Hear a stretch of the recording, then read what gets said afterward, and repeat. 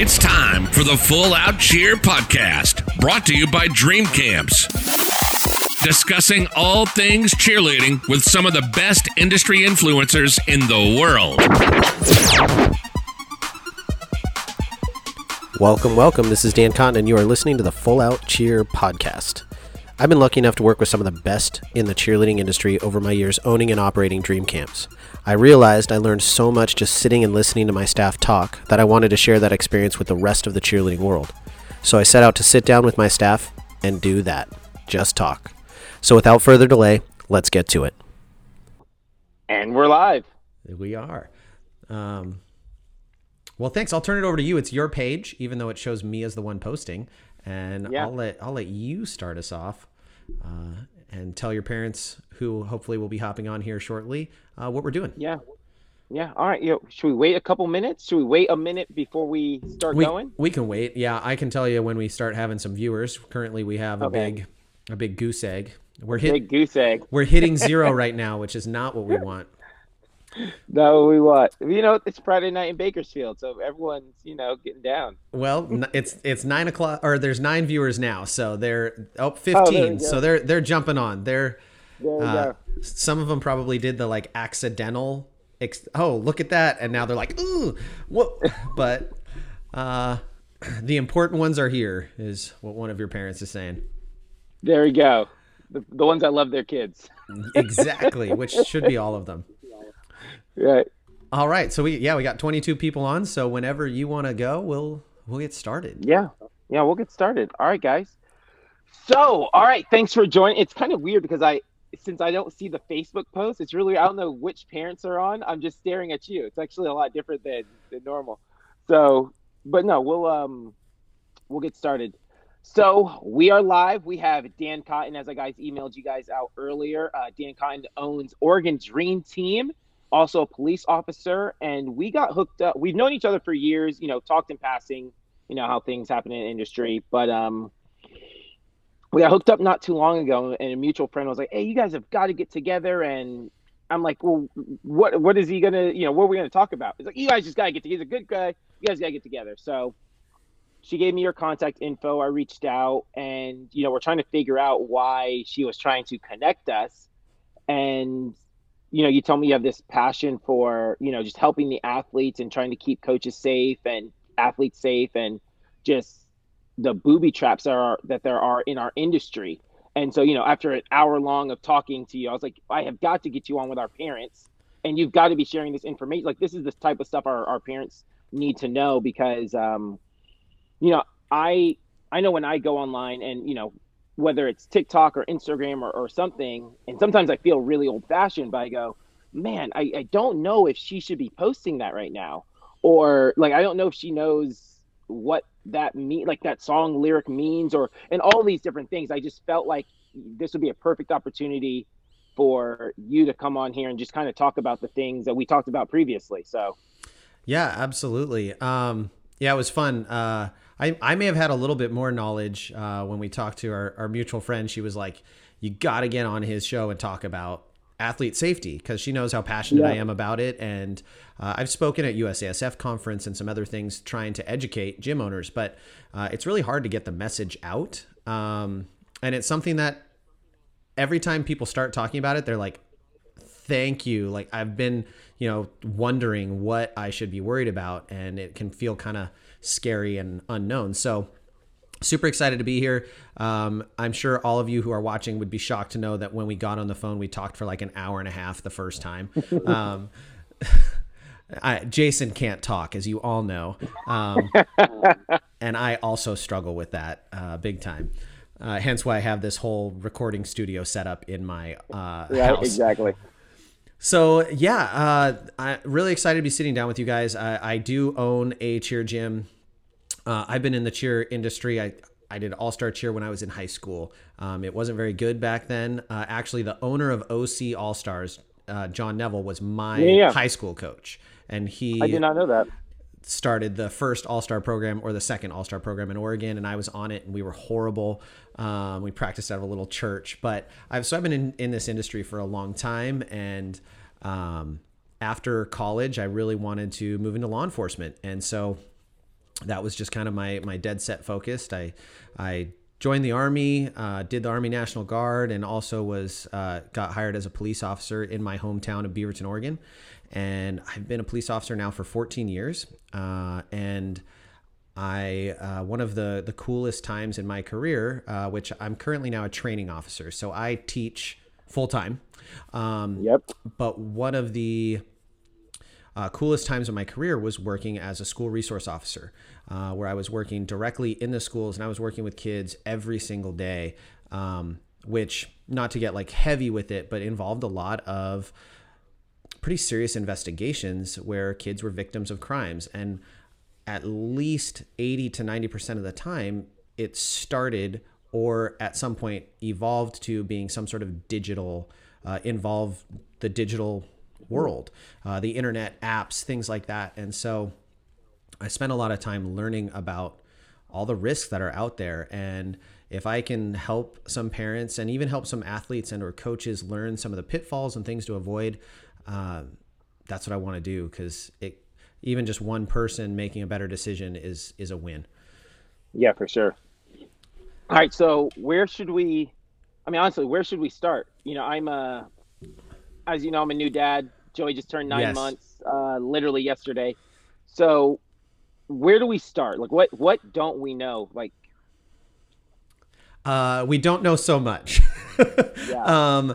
And I think the biggest challenge, and the challenge I encounter a lot with parents, is the first thing you can do is, if you have a young child and you haven't given them a phone yet, or their own digital device, don't.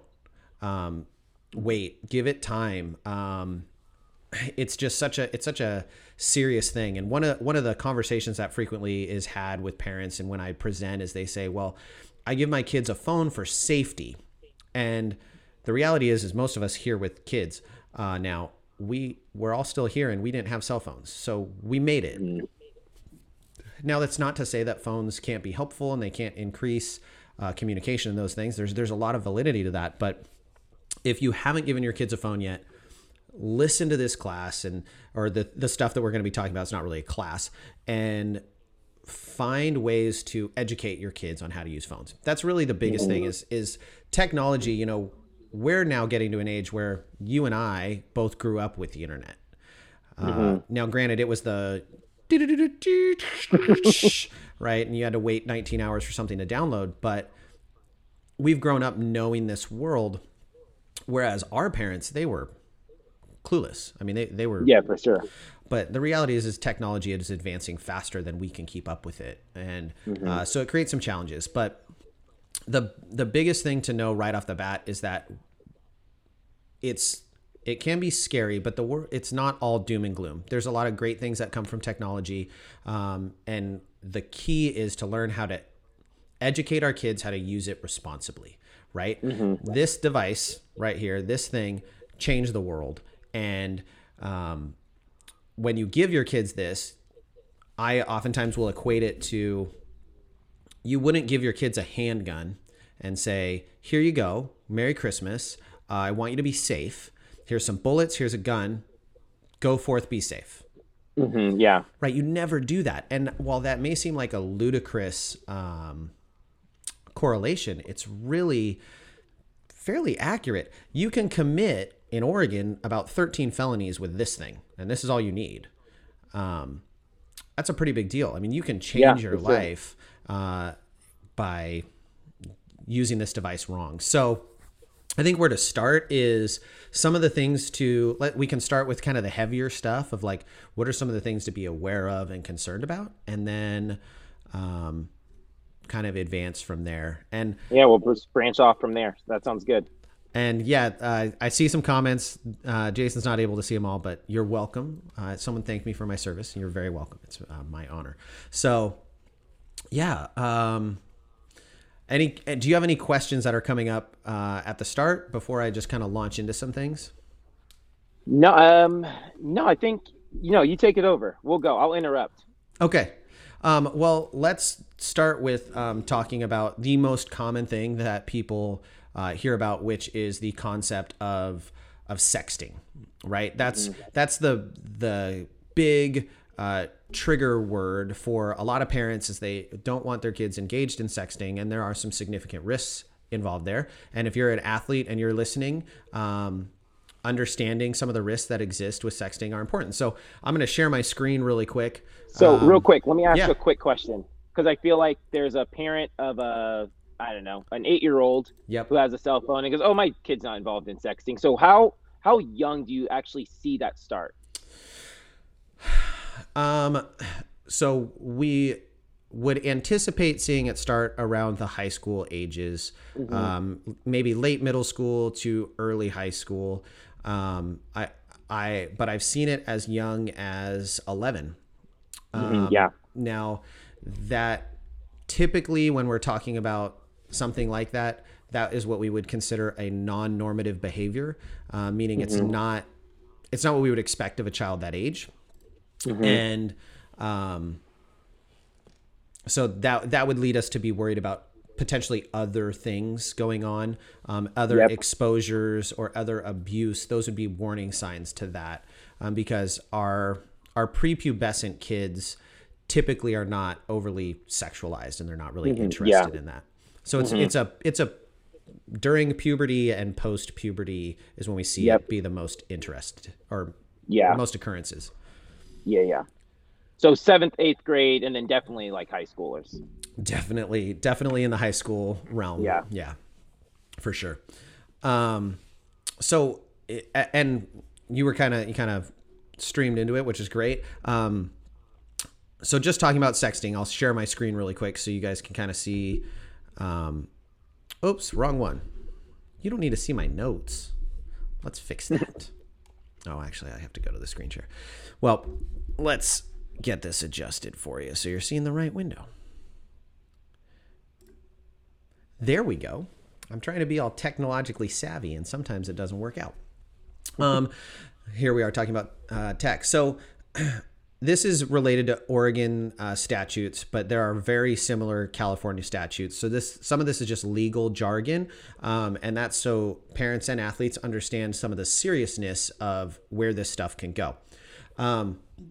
So sexting is the act of sending an image or video or text message in a sexually explicit nature. So it could simply be words. It doesn't necessarily have to be a picture or a video. That's what we typically think of when we think of sexting, but that's not the only way it takes shape. Now, one of the things that we think of as parents is we want to stress the concept of these images don't go away, you guys. They're there forever. If you send it, they're there forever. And studies have shown that kids who are engaging in this behavior, they know, and they just, it's not resonating enough with them to get them to abstain from that. And that's actually changed. So when I first started in the schools, kids didn't really know that, or that was when Snapchat was a new app. Now kids all know that Snapchat is really not that secret, that there are all sorts of ways to save snaps, to do that kind of stuff. And so they know those gimmicks just as well as adults do, if not better. So they know that those images don't go away. So that's generally not necessarily a huge deterrent. That doesn't mean we don't talk to them about it, right? We want that to be something they think about. But the images not going away is where we see this become really problematic for kids on both ends of the spectrum, because then they start getting shared and going around. So it is a huge problem when these images are out there. They're very hard to get back. It's hard to put that genie back in the bottle. Yeah. Criminally, the problem is that when kids are engaged in this behavior, now California law is similar to Oregon law, where kids aren't getting arrested because they sent a picture. That's not really happening, because the way we look at it is the child who sent the picture is technically the victim, even though they created the image. They're a victim because they're the subject of child pornography. It's the person who's requesting and receiving that is committing the crime. Now that can get complicated, because a question that always gets asked is, what if I get one and I didn't ask for it, right? Like, what if someone just sends me something? That doesn't create a criminal act. And there, we can talk through some of the ways to navigate something like that. And I think that's really important, because the majority of our athletes, the majority of the people that we impact, are girls. Just factually true. And I think we talked about this on the phone. One of the things that I always talk about, I've given this class to probably over time about 1,000 athletes. I've given classes related to this. And in that time, I every time we're talking about images and things like that, I ask the room and I go, how many of you guys have received an unsolicited picture of someone else's private parts? And I would say roughly 85 to 90% of the girls raise their hands. It's a large, very large percentage. Real quick. Yeah. 85 to 90. I'm going to say this again. You said when you teach this class and you teach it to, high school athletes, right? Yep. 85 to 95% of the girls in the class that they've received an unsolicited picture of male genitalia. Yes. Yeah. Now that's, and we're assuming the statistic's the same in Bakersfield. I would assume. I mean, it is somewhat anecdotal. I mean, I did take probability and statistics, so it's only my very small experience. Yeah. But that's my anecdotal experience, and it is consistent across the board. And I've given this presentation in high schools. I actually give this presentation at a cheer camp that I run. And again, you don't see it as much with the middle schools, but once you get into that high school range, it's across the board. It's very common. And most of those girls don't ever tell anyone. It's not like they go to their parents and are like, oh my gosh, I got this. They block them and move on. Real quick. So what should parents do right now? Like, hearing that and going, statistically, that means my kid's done, or has received that picture. Like, what should they do? Like, literally when they get off this call? I think the most important thing is start the conversation. And one of your parents is actually commenting that they teach in a middle school. Both said that they received a picture, or had a female and a male student receive an unsolicited text from another student with their private parts. So and it is somewhat prevalent. They're saying it's kind of scary prevalent in Bakersfield and or in middle school. It's prevalent everywhere. So it's not just where you guys are. And middle school certainly is a risky time because we're in that puberty stage. So it depends. That's why I'm saying, like, late 7th, early 8th grade, we start to see it be pretty more common. And if you really think about it, when we're in middle school, that's when we make the worst decisions, right? Like that's when we're the dumbest. So having the thing to do right now is have that conversation, and it's an awkward one. But blame it on me. Hey, Coach Jason had this weird bald guy on, and he was saying that a bunch of girls have received unsolicited pictures of male privates. Has that ever happened to you? Like, you won't get in trouble. I'm just curious. And start that conversation. The biggest thing, though, is if you open that conversation, you have to set that foundation of trust to start it out, because believe it or not, your kids are a lot more likely to raise their hand in a group of their peers in front of me, who they know they can't get in trouble with, than they are to their parents. Because if you go, I need to know if you got an unsolicited picture, they're going to be like, no, because they don't want you to take their phone away. Yeah, for sure. Right. So you got to create that foundation. If you're going to open that conversation, you got to say, look, I want to understand what's going on. So there's no consequences unless you've committed a significant crime. I want to make sure that I'm understanding and we're having a good conversation about this stuff. Yeah, for sure. I'm going to go back to just us. So important. And when we're talking sexting, we're concerned about the side of our athletes being the ones sending a picture, right? That's what we're really worried about. We don't want them sending a picture, and we certainly don't want them getting unsolicited pictures. the probability is high that they're going to get an unsolicited picture. If they have social media, if they have Instagram, Facebook Messenger, especially Snapchat, TikTok, any of those social media apps, there is a high probability that that will happen at some point. So opening that conversation and giving them the right things to do, and how to respond to those things is super important. So let's hear it. Our response to that we want them to do is, number one, know that they can tell an adult, letting them know it's okay. Like if something like that does happen, I want you to tell me and you won't be in trouble. And then we're going to make sure that we block this person, we report this person, and depending on the image that was sent, depending on some of the things that were said, because generally a text accompanies them, and depending on who it is, right? They might be able to say, "Oh, this is John. He's in 8th grade too."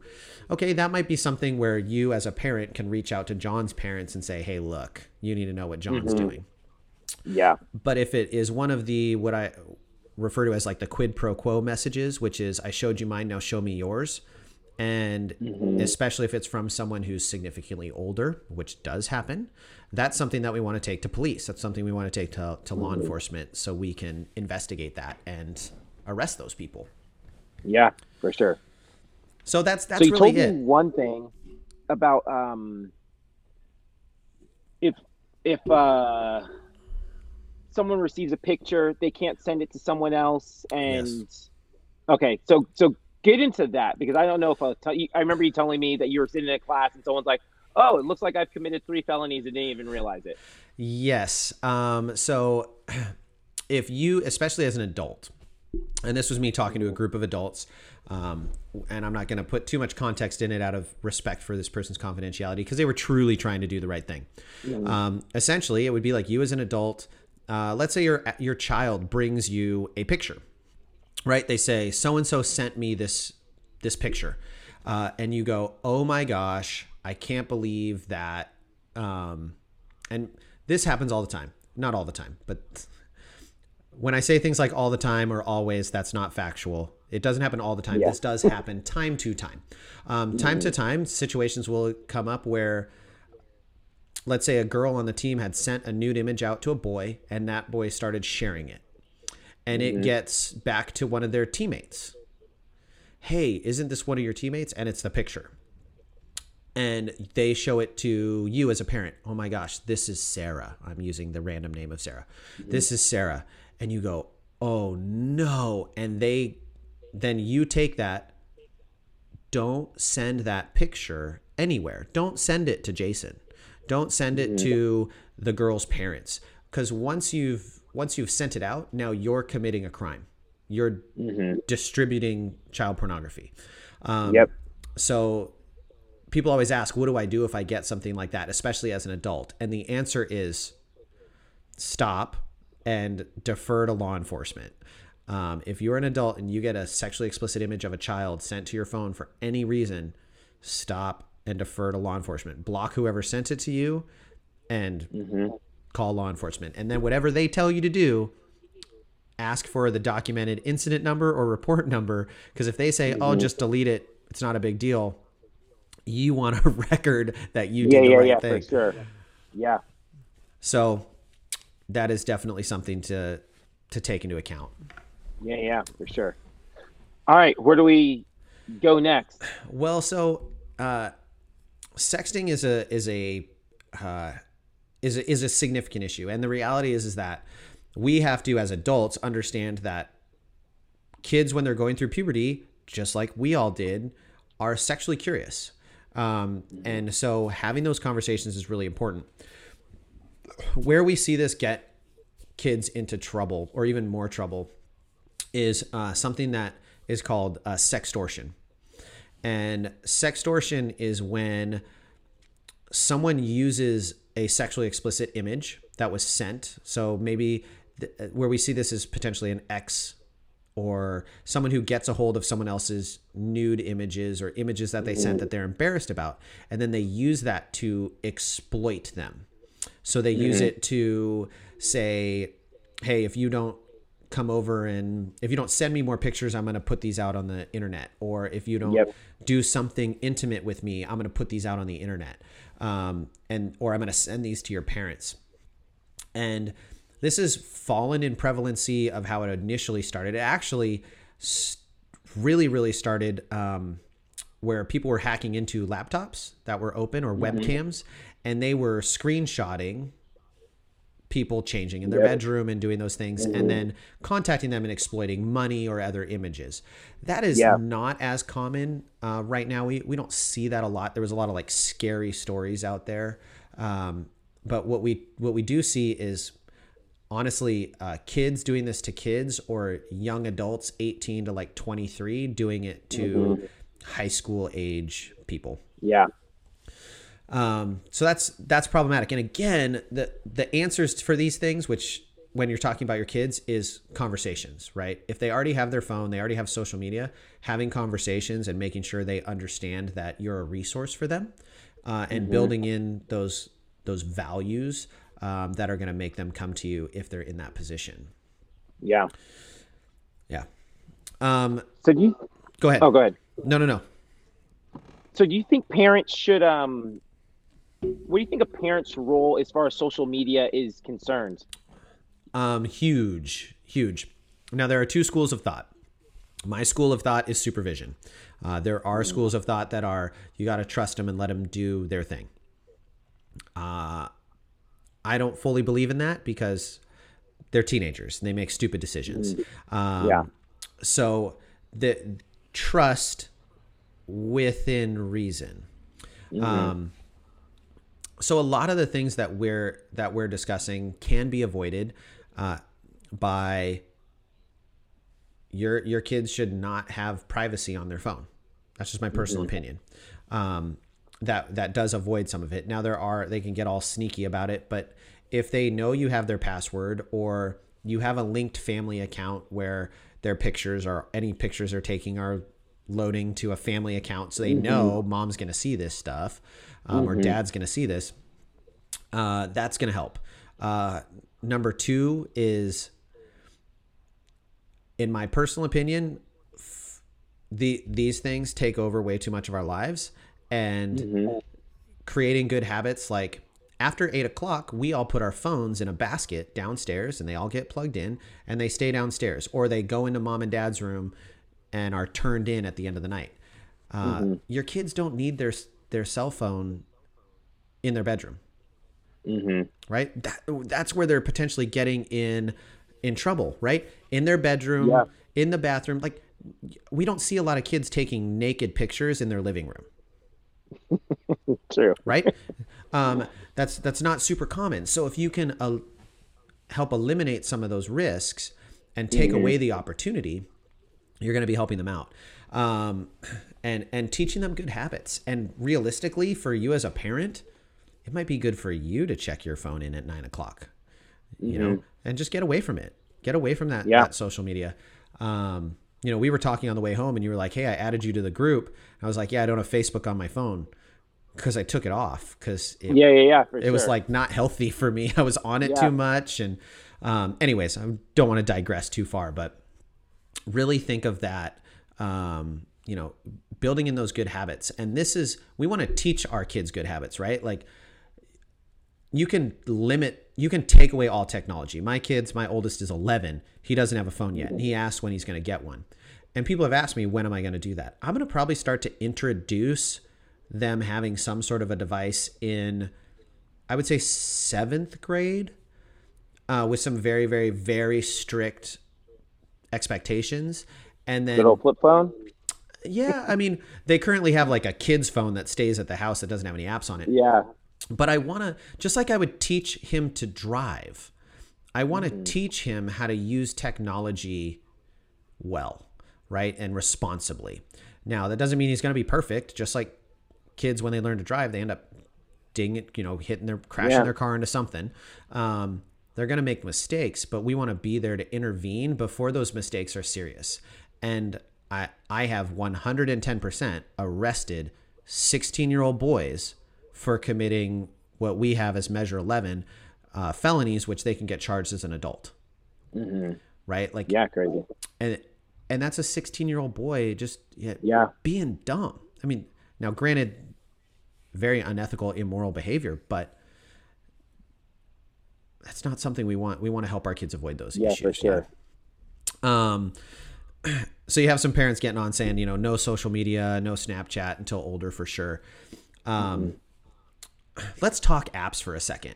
Let's talk about some of the apps that are out there. So there are so many apps that I mean, you guys get on the App Store. We're a little bit more knowledgeable about this. When I first started teaching on this stuff 7 years ago, parents were like, "There's what?" So the apps that we think of, the most common, Twitter, which kids are not on as much anymore, but Twitter is like, let's be honest for a second. Twitter is a really bad space. I would not let my kids have Twitter. For a couple reasons. One, that's where all the like really nastiness is going down, is on Twitter. Two is Twitter has very interesting rules. Most parents don't know, but there are dozens upon dozens of porno Twitter handles, and you can view hardcore porn on Twitter. It's only a 10 to 15 seconds, but it's and you don't need a password. You don't have to get on the internet. So even your like web blockers and things like that, if you have those at home, you can't stop those things from being seen. One of your parents, and I can't see all their names, said they can't say how many kiddos have apps, and parents have no idea. They tell me not my kid because they don't have a phone. My students share phones. Yep. All it takes is sign out, let your friend sign in with their info. So whoever your mom is or dad that's listening in right now is very in the know. We actually talked about that on our phone call. I was like, if you take your kid's phone away, that doesn't mean anything. There are kids that will loan out old phones. They'll borrow phones at school.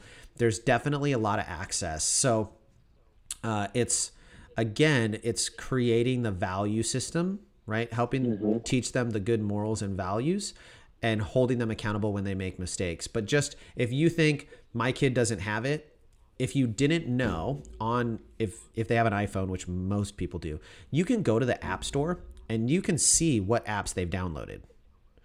Right? And so if they go, "Oh, Mom, I don't have Snapchat," because it's never on their phone, that might mean that they just delete Snapchat before they come home. And this is so true. We have a mom in our program told me their daughter was doing that. Said the brother was like, "Yeah, she just she has it. Just go to her recent downloads." And apparently she was leaving the house, downloading Snapchat, and right when she got to her house, after school, was deleting it. Mom had no idea. Yep. So that's true. I mean, it happened in our program. Yeah, it's not super uncommon. I love kids, obviously, but they're a little bit like criminals. They all like share information, right? This is how you, for sure. And we all did it when we were kids too, right? Like, this is how you get around your parents' rules. Yeah.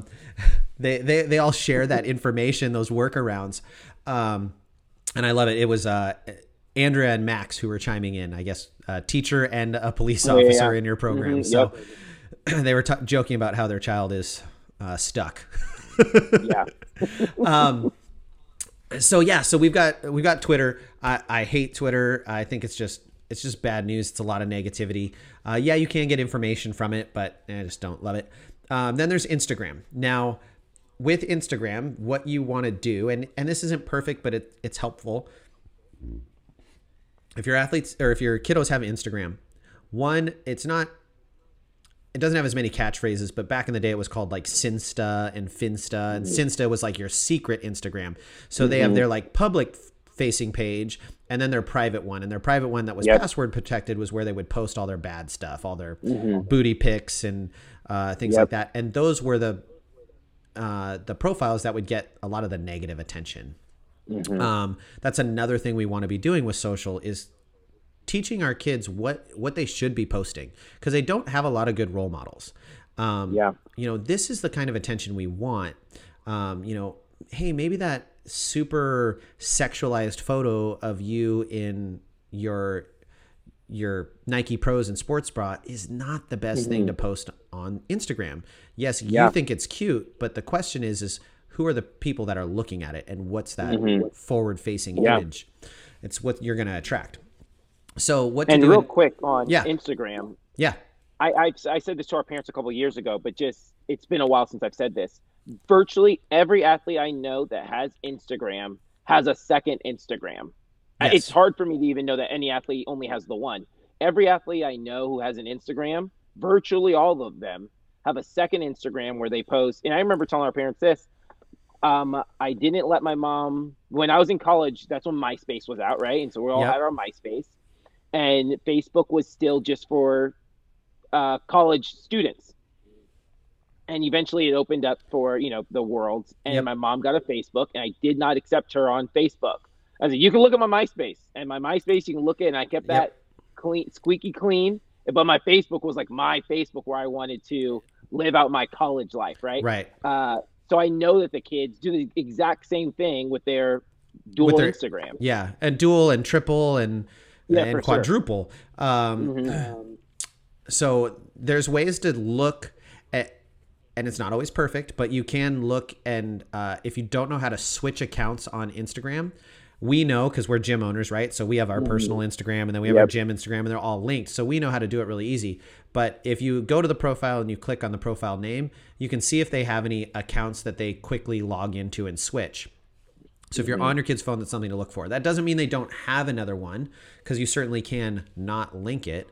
But it's definitely something to check for and be aware of, because kids aren't always great at keeping secrets. If they're that good, there's other concerning things we need to worry about in terms of the moral compass and decision-making process. One of the other things I really like Instagram and Twitter for parents' education is look at who your kids are following and friends with and what it is that they're putting out in the universe. Oftentimes that'll tell you what your kids are being influenced by, right? And that's what we want to know is who's influencing my kid's thought process, because we know at a certain stage, especially like 12, 13, 14, that they're not listening to you as parents as much as we would like. They're listening to other people that are cool, which is why you guys are lucky you have Jason and all of his great staff, because they think they're really cool. And so you have great people influencing your kids just by being in a program like Americans. So you're already ahead of the game there. So keeping it going, Snapchat, we all know about Snapchat. Me, I don't have one, because I think that it's the worst. It's just so dangerous and scary. I don't have a Snapchat. Sure. But Snapchat is obviously concerning. I don't want my kids to have Snapchat. I will do my best to make them not have Snapchat. I just don't think that any app that is foundationally based on your conversations and images and things disappearing is good. Anything you're going to say, you should be willing to stand behind. So just things that are designed to just delete and disappear, I just don't like it.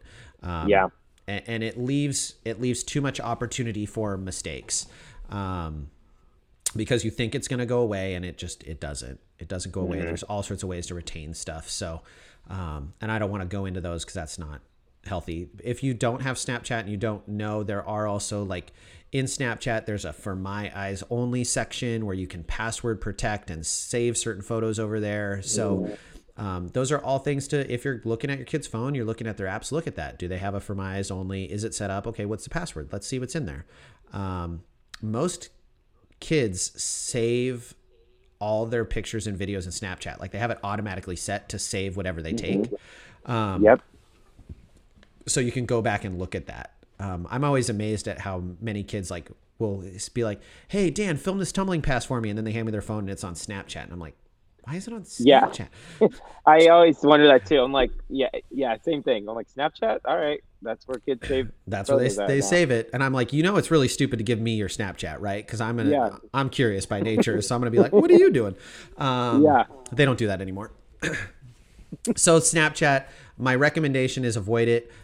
If you can't, again, just those conversations are the critical piece, making sure and the lack of privacy. And I know it sucks to be like, well, you have no privacy. And there comes a point where you're going to have to give it to them.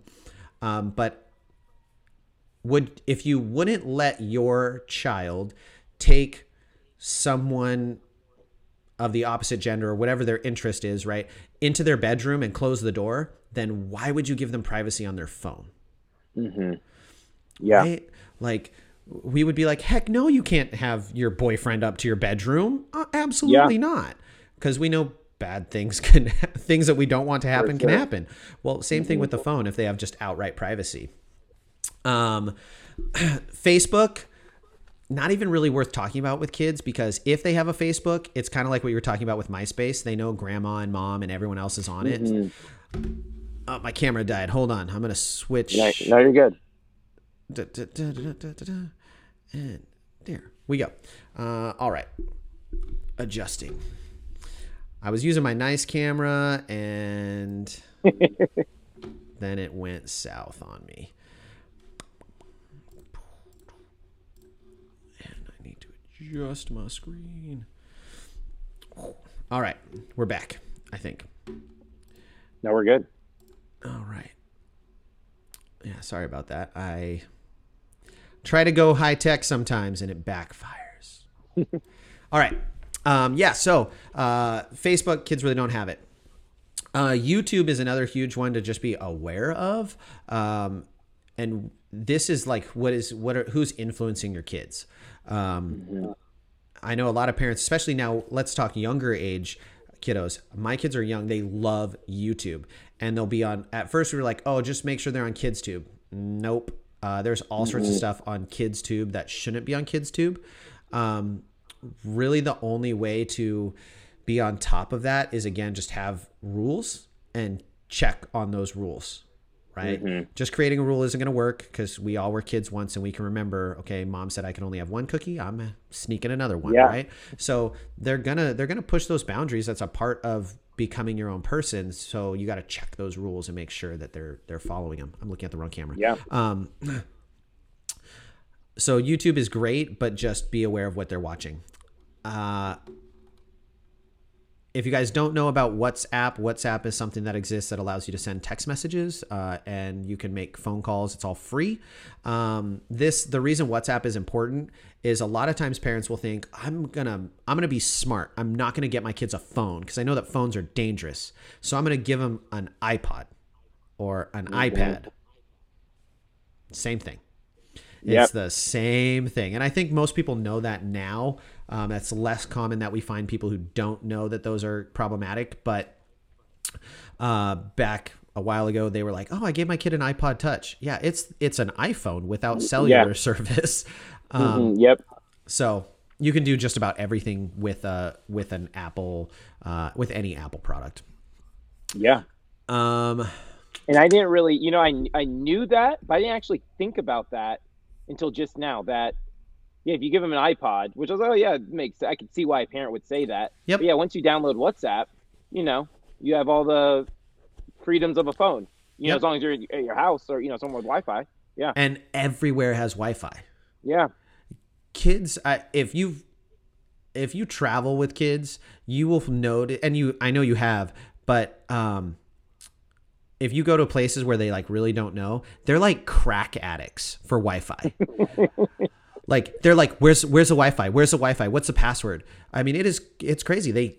They know, they don't care about a 5G. They don't care. They want to know what the Wi-Fi is. Which is always fun. The camp that we run is out in the boonies, out in the woods, and there's no cell reception. And so they have to go like through a withdrawal, like addicts. We just, nope, there's no purge. There's nothing.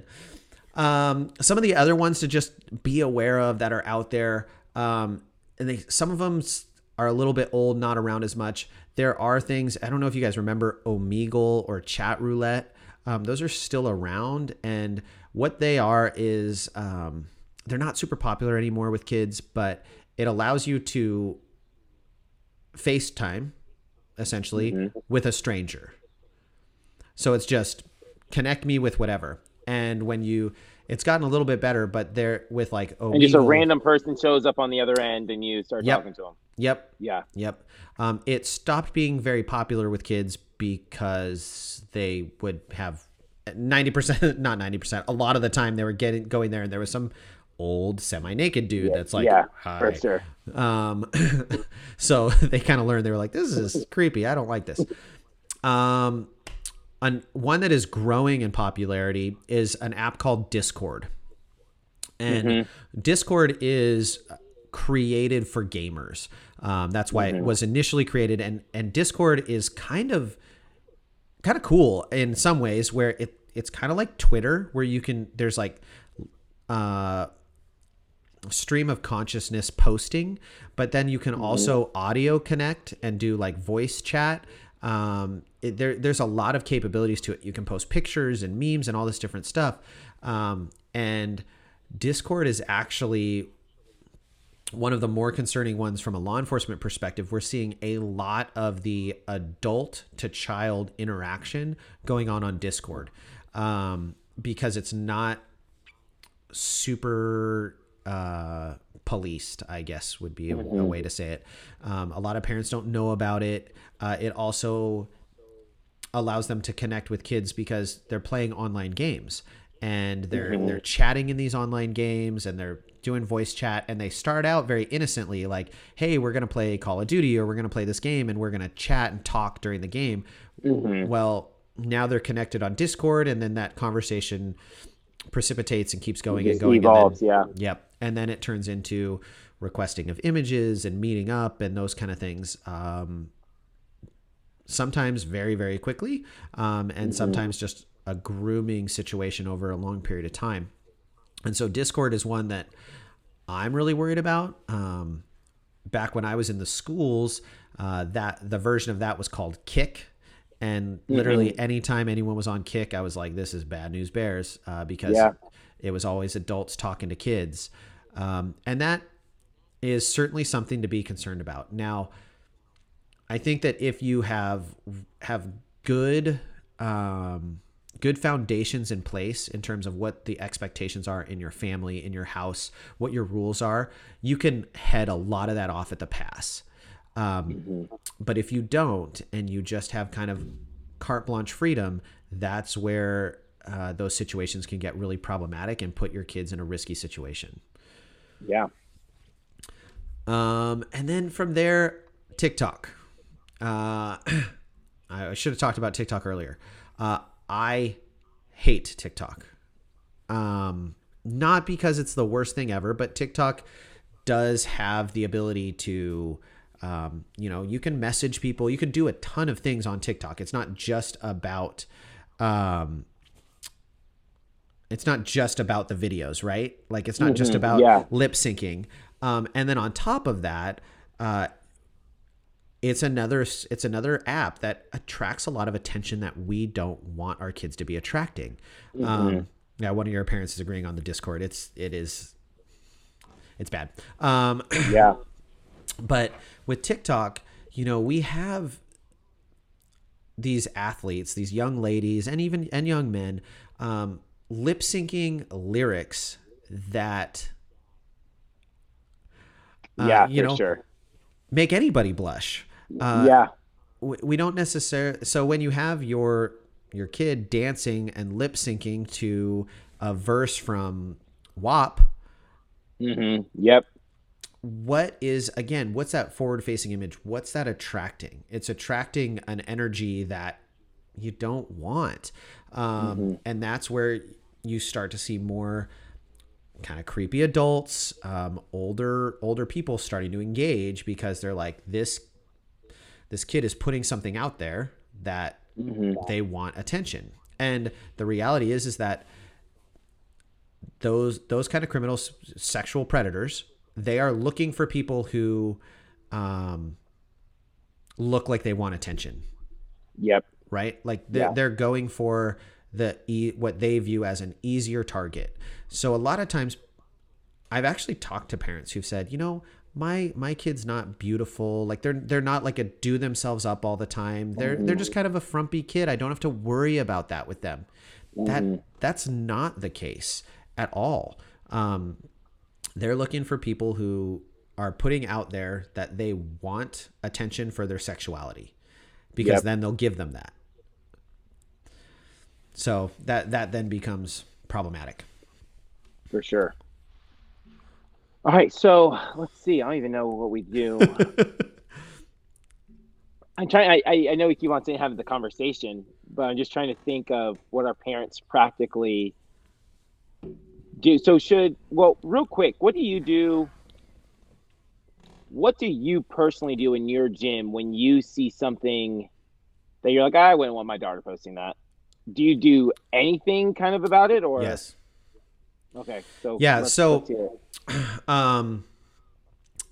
I generally go direct with the athlete first. So if and most of the time, to be fair, I'm not the best social media. I'm on it, but I just don't get on it regularly enough. Yeah. So a lot of times things will get sent to me.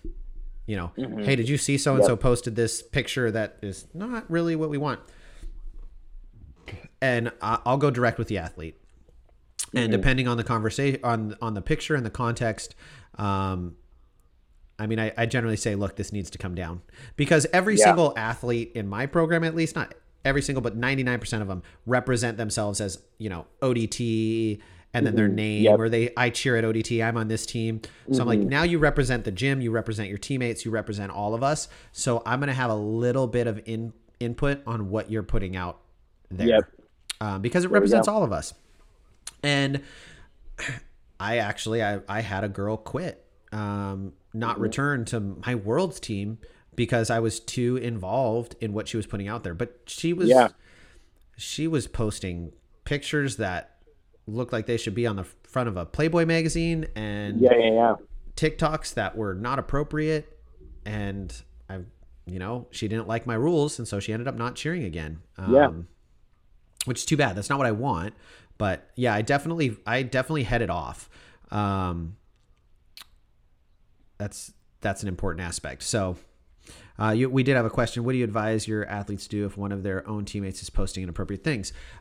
So for my athletes, what I advise them to do is they have two recourses. One would be to talk to the athlete, right? We can help hold each other accountable. Just because they're peers doesn't mean they can't reach out and say, hey, I love you. You shouldn't be posting stuff like that. It's going to get you in trouble. You should probably take that down. And if they don't, or if you don't feel like they're going to be receptive, I do want my athletes coming to me. I just make sure they understand that if there is anything that shows any sort of nudity, that I do not want it sent to me ever in a million years. They can just tell me that it's happening. I don't want those things sent, but otherwise I definitely have gotten plenty of the, kids flipping off the camera, or kids doing other things. And that's another thing we don't talk about a lot when we talk about risks of social media. And I mentioned to you earlier today, but one of the aspects we want to consider is that it's not just criminal behavior. It's also, there is an aspect of it of reputation and brand building, because really all of us are building a brand now. We all, comparatively to 20 years ago, we're all pseudo celebrities. And we're publicizing everything going on in our life, and colleges and jobs and other things will do a deep dive into your social media.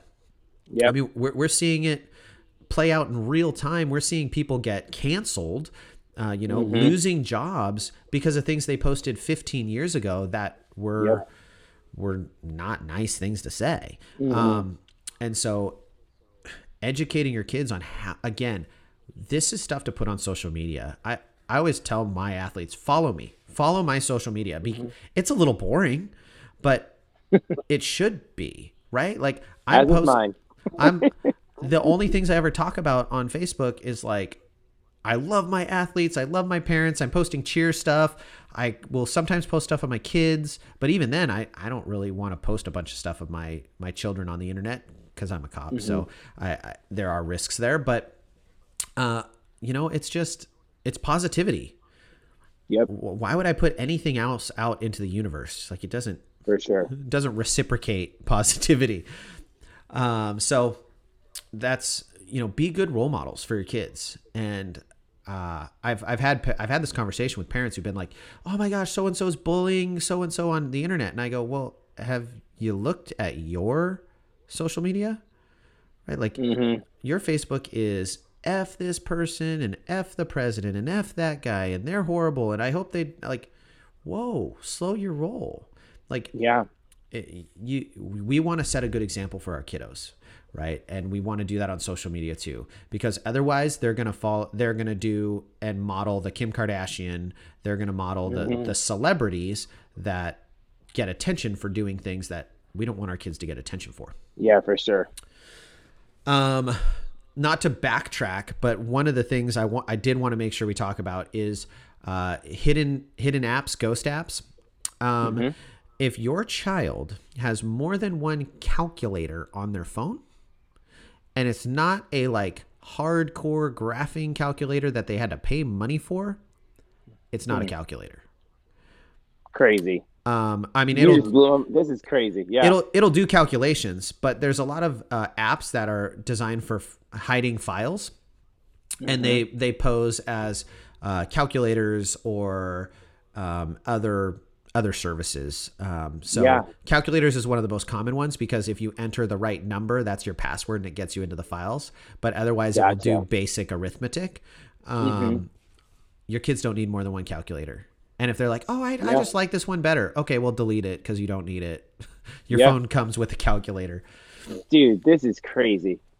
I'm you know, there's at one point, you know, you're young and you know all of the technological advance, you know everything about technology, you know, and I feel myself getting older and I'm like, man, I'm losing, you know, I don't know everything that I used to know. Like I need to talk to younger people to figure these things out. And it's crazy. I'm scared for when Joey is a teenager and just knows infinitely more than I do about technology, you know, and you hide it like this. You know, you see all those jokes about parents saying, hey, I found your USB, and, you know, it's a vape pen or whatever, you know? And so it's crazy. Yeah. I mean, we're always behind the times. As we get older, we just become more behind the times, and that's a part of it. So all we can do is educate ourselves and learn. The problem with technology is it's just advancing so fast that it's really hard to keep up with. And again, that's why the core comes back to early conversations, creating those foundations of morals, expectations, and behavior. And you will see that play out, hopefully better. Now, what most people don't know is around the age of like 13 to 16, our brains like rewire. And so there's a period of time, like when you ask a kid and you're like, why did you do that boneheaded thing that you know you're not allowed to do? And they're like, I don't know. Yeah. They literally don't know. They just were like, I impulsively did that. And I don't know. I do know better, but I did it anyways. And their neural pathways are actually reforming. So it's really quite fascinating. And I am not a neuroscientist, but, again, the more of a foundation we can lay for our kiddos, the stronger they're going to be in terms of behavior. Yeah. A couple other things just to touch on. Some of them we've already talked about. Social-based games. This is this is for your younger kids. So there are all sorts of apps out there that allow like avatar style social games where they interact and chat with other people. And they can seem very, very benign and not problematic to start with. But the problem is that if you are thinking like a bad guy, right? You're thinking like someone who wants to talk to younger kids. Where do you go? You go to social-based games where you know you can talk to younger kids freely. Yep. And so my personal recommendation. What's that new game out right now? There's a parent in the group chat who 100% knows it. There's a new game out, and they say you look sus. You're trying to figure out who the bad murderer guy is. Yeah. Yeah, the murder mystery game. Oh, is it the murder? I don't know. It's something, and they. Yeah, I don't know. You look sus. I don't know. Someone knows in the chat. Yes, I haven't played it. My kids have actually played it, but I'm pretty restrictive. Among Us. Yep, parent just Among Us. Boom. There we go. Yep. And yeah, one of the parents was chiming in also that sometimes teenagers truly don't know. That's what brain research shows. Among Us. So Among Us. Now, I'm not saying your kids can't play Among Us, and they can be, but set the rules of like you can play this with people you know, or like I haven't played it, so I can't really tell you. But those games can become problematic.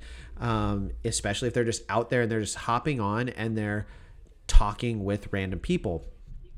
And if they're, again, I haven't played Among Us, so if there's ability to private chat, private message, again, problematic. What we don't want to do is allow access to our kids from people we don't know. Yep. Right? You wouldn't let some random stranger walk up to your child and just start talking to them. But when we give them a device and we allow them to do those things, we are essentially doing that. Yep, exactly. And I think I told you on our phone call, one of the more alarming cases I had was an 11-year-old girl that was on an app like this. And her parents reached out. They found these sexual messages with a guy who said, "I'm 23 years old." And, I took over and posed as this girl and started talking to him. And it was within like 5 messages that I sent him that he sent me a sexually explicit message. Yeah.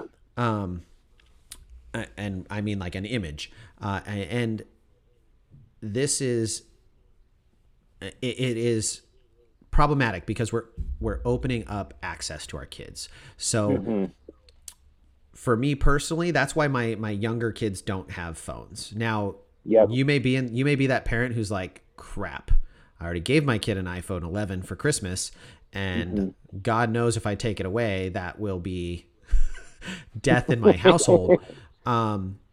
There are some apps, and I'll talk about a couple of them that restrict ability to download applications. They're kind of parent monitoring apps. And they actually work pretty well, especially for the younger kiddos, because they don't know enough yet to backdoor all the things.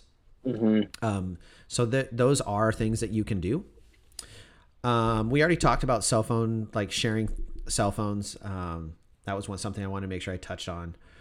And real quick, with those social, I forgot the exact name you said, but the social gaming apps, don't let your kids add people or play with people they don't know, right? They should just be playing with their friends, like people they actually know from school or from cheer, whatever the case may be.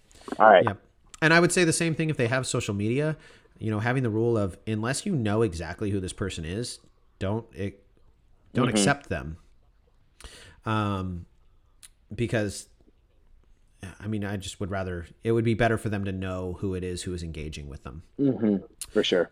I let my son loves to play video games. My middle son loves them, and he plays PlayStation, and I have it set up so he can't voice chat. There's no messaging or chatting allowed because I don't want him to talk to those people. Not because they're all bad, but in fact, they're probably mostly good people, but I don't want him to talk to that one bad person. And for sure. Not that it's necessarily going to turn dirty, but they might curse him out because he doesn't make the right play. I'm just trying to avoid those things. He's 10, he doesn't need that. We all played video games without being able to interact with the other person on the other end. Yes, exactly. So one of the things that is often talked about is, when do you start talking to your child about this? And it's essentially, ideally before, but once you've given your child a phone, you should be talking to them, because once you've done that, you've essentially invited a stranger into your house, right? Yep. And this is even more challenging because with COVID, all of our kids got devices. Like, my kids didn't have computers. Now they each have their own individual Google Chromebook, and it drives me nuts because they have their own. It's now so much harder. I'm trying to monitor, are you on YouTube? Are you on this? And it doesn't have all the capabilities of social media. But again, we oftentimes focus on social media. The internet itself is the wild, wild west.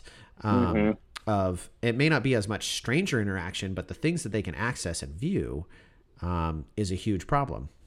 100%. And that's, if you have a young boy, having conversations about pornography early on, and what is okay and what is right is important, because the studies on pornography addiction are kind of alarming. In how quickly it can happen, especially introduced at a really young age. To the point that there is even concern, and I don't know all the studies, but like, some people are just going, I prefer porn. I don't need real human interaction. I don't want to date. I have pornography. I don't need anything else. Ugh, so having those conversations pre-puberty, pre-access to those things, because once they have access to the internet, they have access to that stuff. Everything. Yeah, for sure. Yep.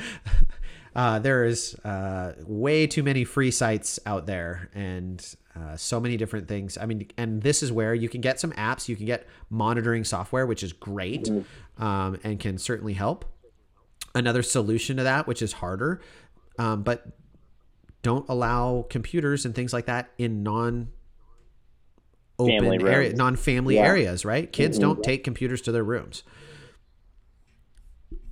So one of your parents suggested use something like Go Guardian to monitor what is being done on Chromebooks, laptops. We use teachers. Yeah, there are a lot of really good apps out there, and things you can download onto laptops and phones that will help you monitor. There are a lot of those that are really good. I don't work for any of them, so I can't really recommend one over the other. But there's a number. Go Guardian is a great one. McAfee makes some good stuff. There's a variety of different applications. So we've talked about some of these things, but just going back over kind of as review, what can you do? Like, what are things that you as a parent can do? One, require your kids to give you their passwords. And if they don't do that, then that's a problem. No phone after 9 p.m., right? Or whatever that time you set, but no phone after a certain time. No electronics outside your main living areas. Check their phone and let them know it's not private and you're going to check it. Having the passwords is not enough of a deterrent. If you don't ever check the phone, they're going to be like, they don't check it. Yeah. You can contact your wireless provider too. Sometimes like Verizon, I know, has various apps to track what's going on the phones. Any device that has access to Wi-Fi can access social media. You also can, I'm not going to walk through the process, but you can set your modem to turn off at a certain time. Right? You can make it so your modem doesn't work and they can't get on the internet. So there are things that you can set up to just kind of deny access. Where we see a lot of bad things happening is in the evenings, right? They're staying up. They're not supervised. That's when they're making those bad decisions. And those would be my big recommendations. And then obviously the conversation, right? Talk, open communication, because you want to build trust and communication with your kids, especially as they get older. That's the biggest thing. We want them to know that they're supported and they can trust you and they can talk to you. Because if they're making decisions on an island, they're a lot more likely to make bad ones. Yeah, for sure. Well, so anything else? Let's see. Parents, put your last questions in the chat. Make sure we cover everything. Yes. I can throw it in the comments before I bounce out. There are a couple websites that they can go to. There's like NetSmarts, kidsmarts.org, stopbullying.gov, commonsensemedia.org. And then there's a really interesting book called The Cyber Effect. If you're interested in this stuff, and it talks about how interaction with cyber technology can actually change behavior in a bad way. Yeah. And just some more risks. It can be if you're prone to alarmism, I wouldn't recommend reading it. Like if this conversation is making you feel like, oh my gosh, I want to crawl in a hole, then don't read that book. But there are a lot of really good points in there. So the end of the day is it takes a village, right? Like it's not easy to raise our kids by ourselves. We need everyone plugged in. We need you as parents plugged in, us as coaches plugged in, because I don't know about you. I monitor my kids' social media. I do follow via the gym. I do follow kids' Instagrams and things like that because I check. I want to see what they're posting on their story. I want to see what they're up to. I don't do it on Snapchat because I'm just not worth the risk to me. That's why it takes a village, takes partnership there. Yeah. But yeah, so there's there's so much to it, but if we're all educating ourselves and growing and learning and getting better at it, we're going to help be able to mitigate and intervene.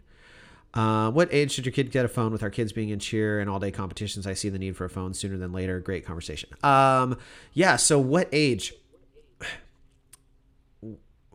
So for me, dedicated phone, I'm thinking more like 7th grade time frame for my kids.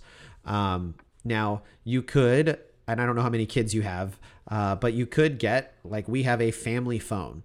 That is, like, we call it the kids phone. It stays at the house, but you could take it to a cheer competition and they could have it that day.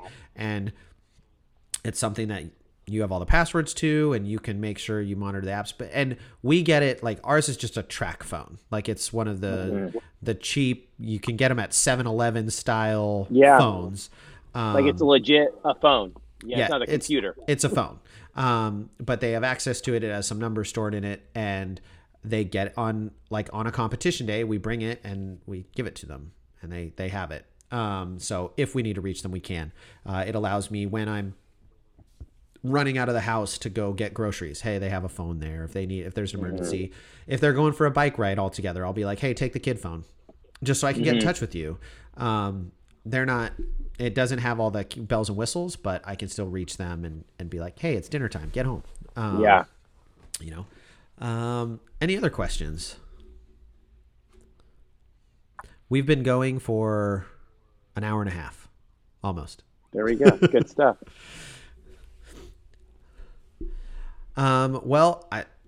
Thank you for letting me come and talk to your parents. It is always a pleasure. I wish I could be doing this stuff full time, because it is that important that we are educating ourselves and learning about it. Dan, from the when we talked that first day, I was like, I have to get you on with the parents. I'm so glad that we got on in order to talk about these things. And I truly hope that any parent listening has learned at least one thing today that they can, do to help make their kids safer, and just keep them out of trouble and out of harm's way. So you're the man. I appreciate it. Well, actually, technically, your title is the man, the myth, the legend. So you're the man. You're the Dan. Yes. Well, thank you, everyone. It was a pleasure hanging out with you, and I look forward to seeing you guys at some competitions, hopefully, once we're back to life. Yeah, to normal, right? All right. Take care. I'm going to end the live feed, and I'll post the links to some of those websites as soon as we're done, and then Jason will boot me off your page because I'm not really truly an American family yet. All right. Yeah. Bye, everyone. Au revoir. Thanks for listening. If you'd like more information about Dream Camps or any of our guests, contact us at info@OregonDreamCamps.com.